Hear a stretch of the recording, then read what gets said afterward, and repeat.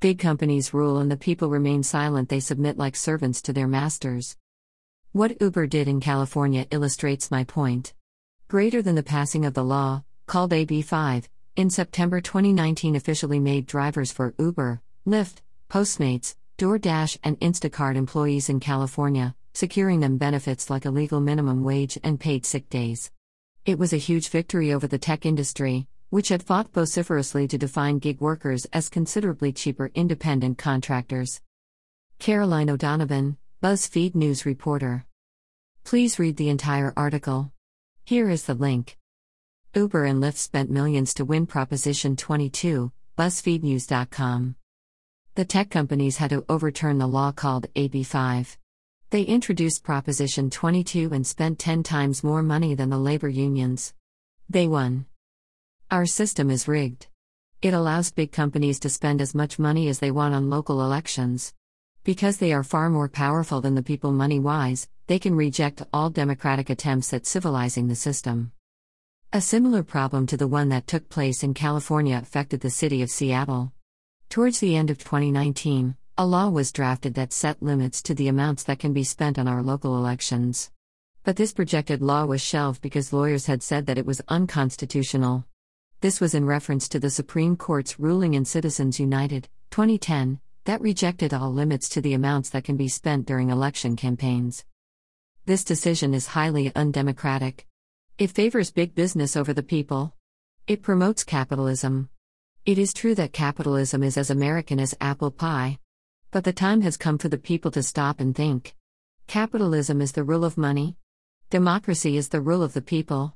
Those two things are radically incompatible. The subordination of the people to the rule of money reduces them to slaves that have no saying in what pertains to their lives.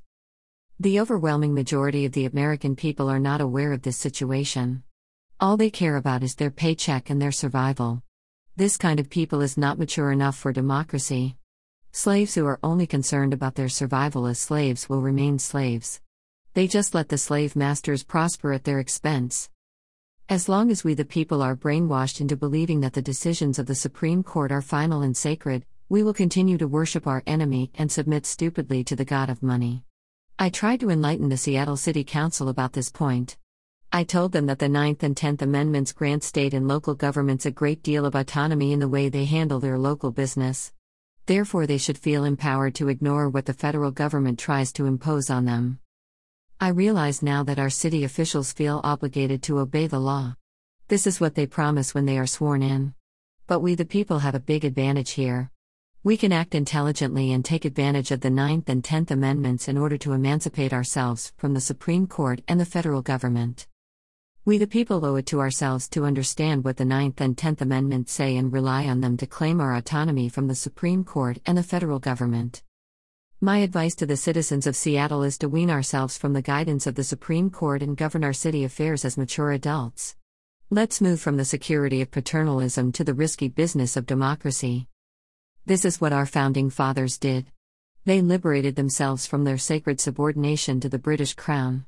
Their Declaration of Independence is the expression of mature adults who are no longer like children under guardianship. Ever since the Civil War, the southern states were reduced to colonies of the federal government. This status was eventually extended to all the states. Is our union a union of colonized states? How does it differ from the subordination of the 13 colonies to the British Crown? We must ask those hard questions and do something about them. We have the constitutional tools. All we need is the intelligence to recognize them and the determination to use them. Those who run our country of laws do so with the desire to use the law in order to enslave us. Is that so difficult to understand? St. Paul should be our patron saint. He had the intelligence and the courage to criticize the law, first in his letter to the Galatians and second in his letter to the Romans. His criticism applies equally to religious and secular law. When the law disregards justice, it becomes an instrument of power, the aim of which is to control the people and enslave them. To Paul, this was radically incompatible with his liberation theology.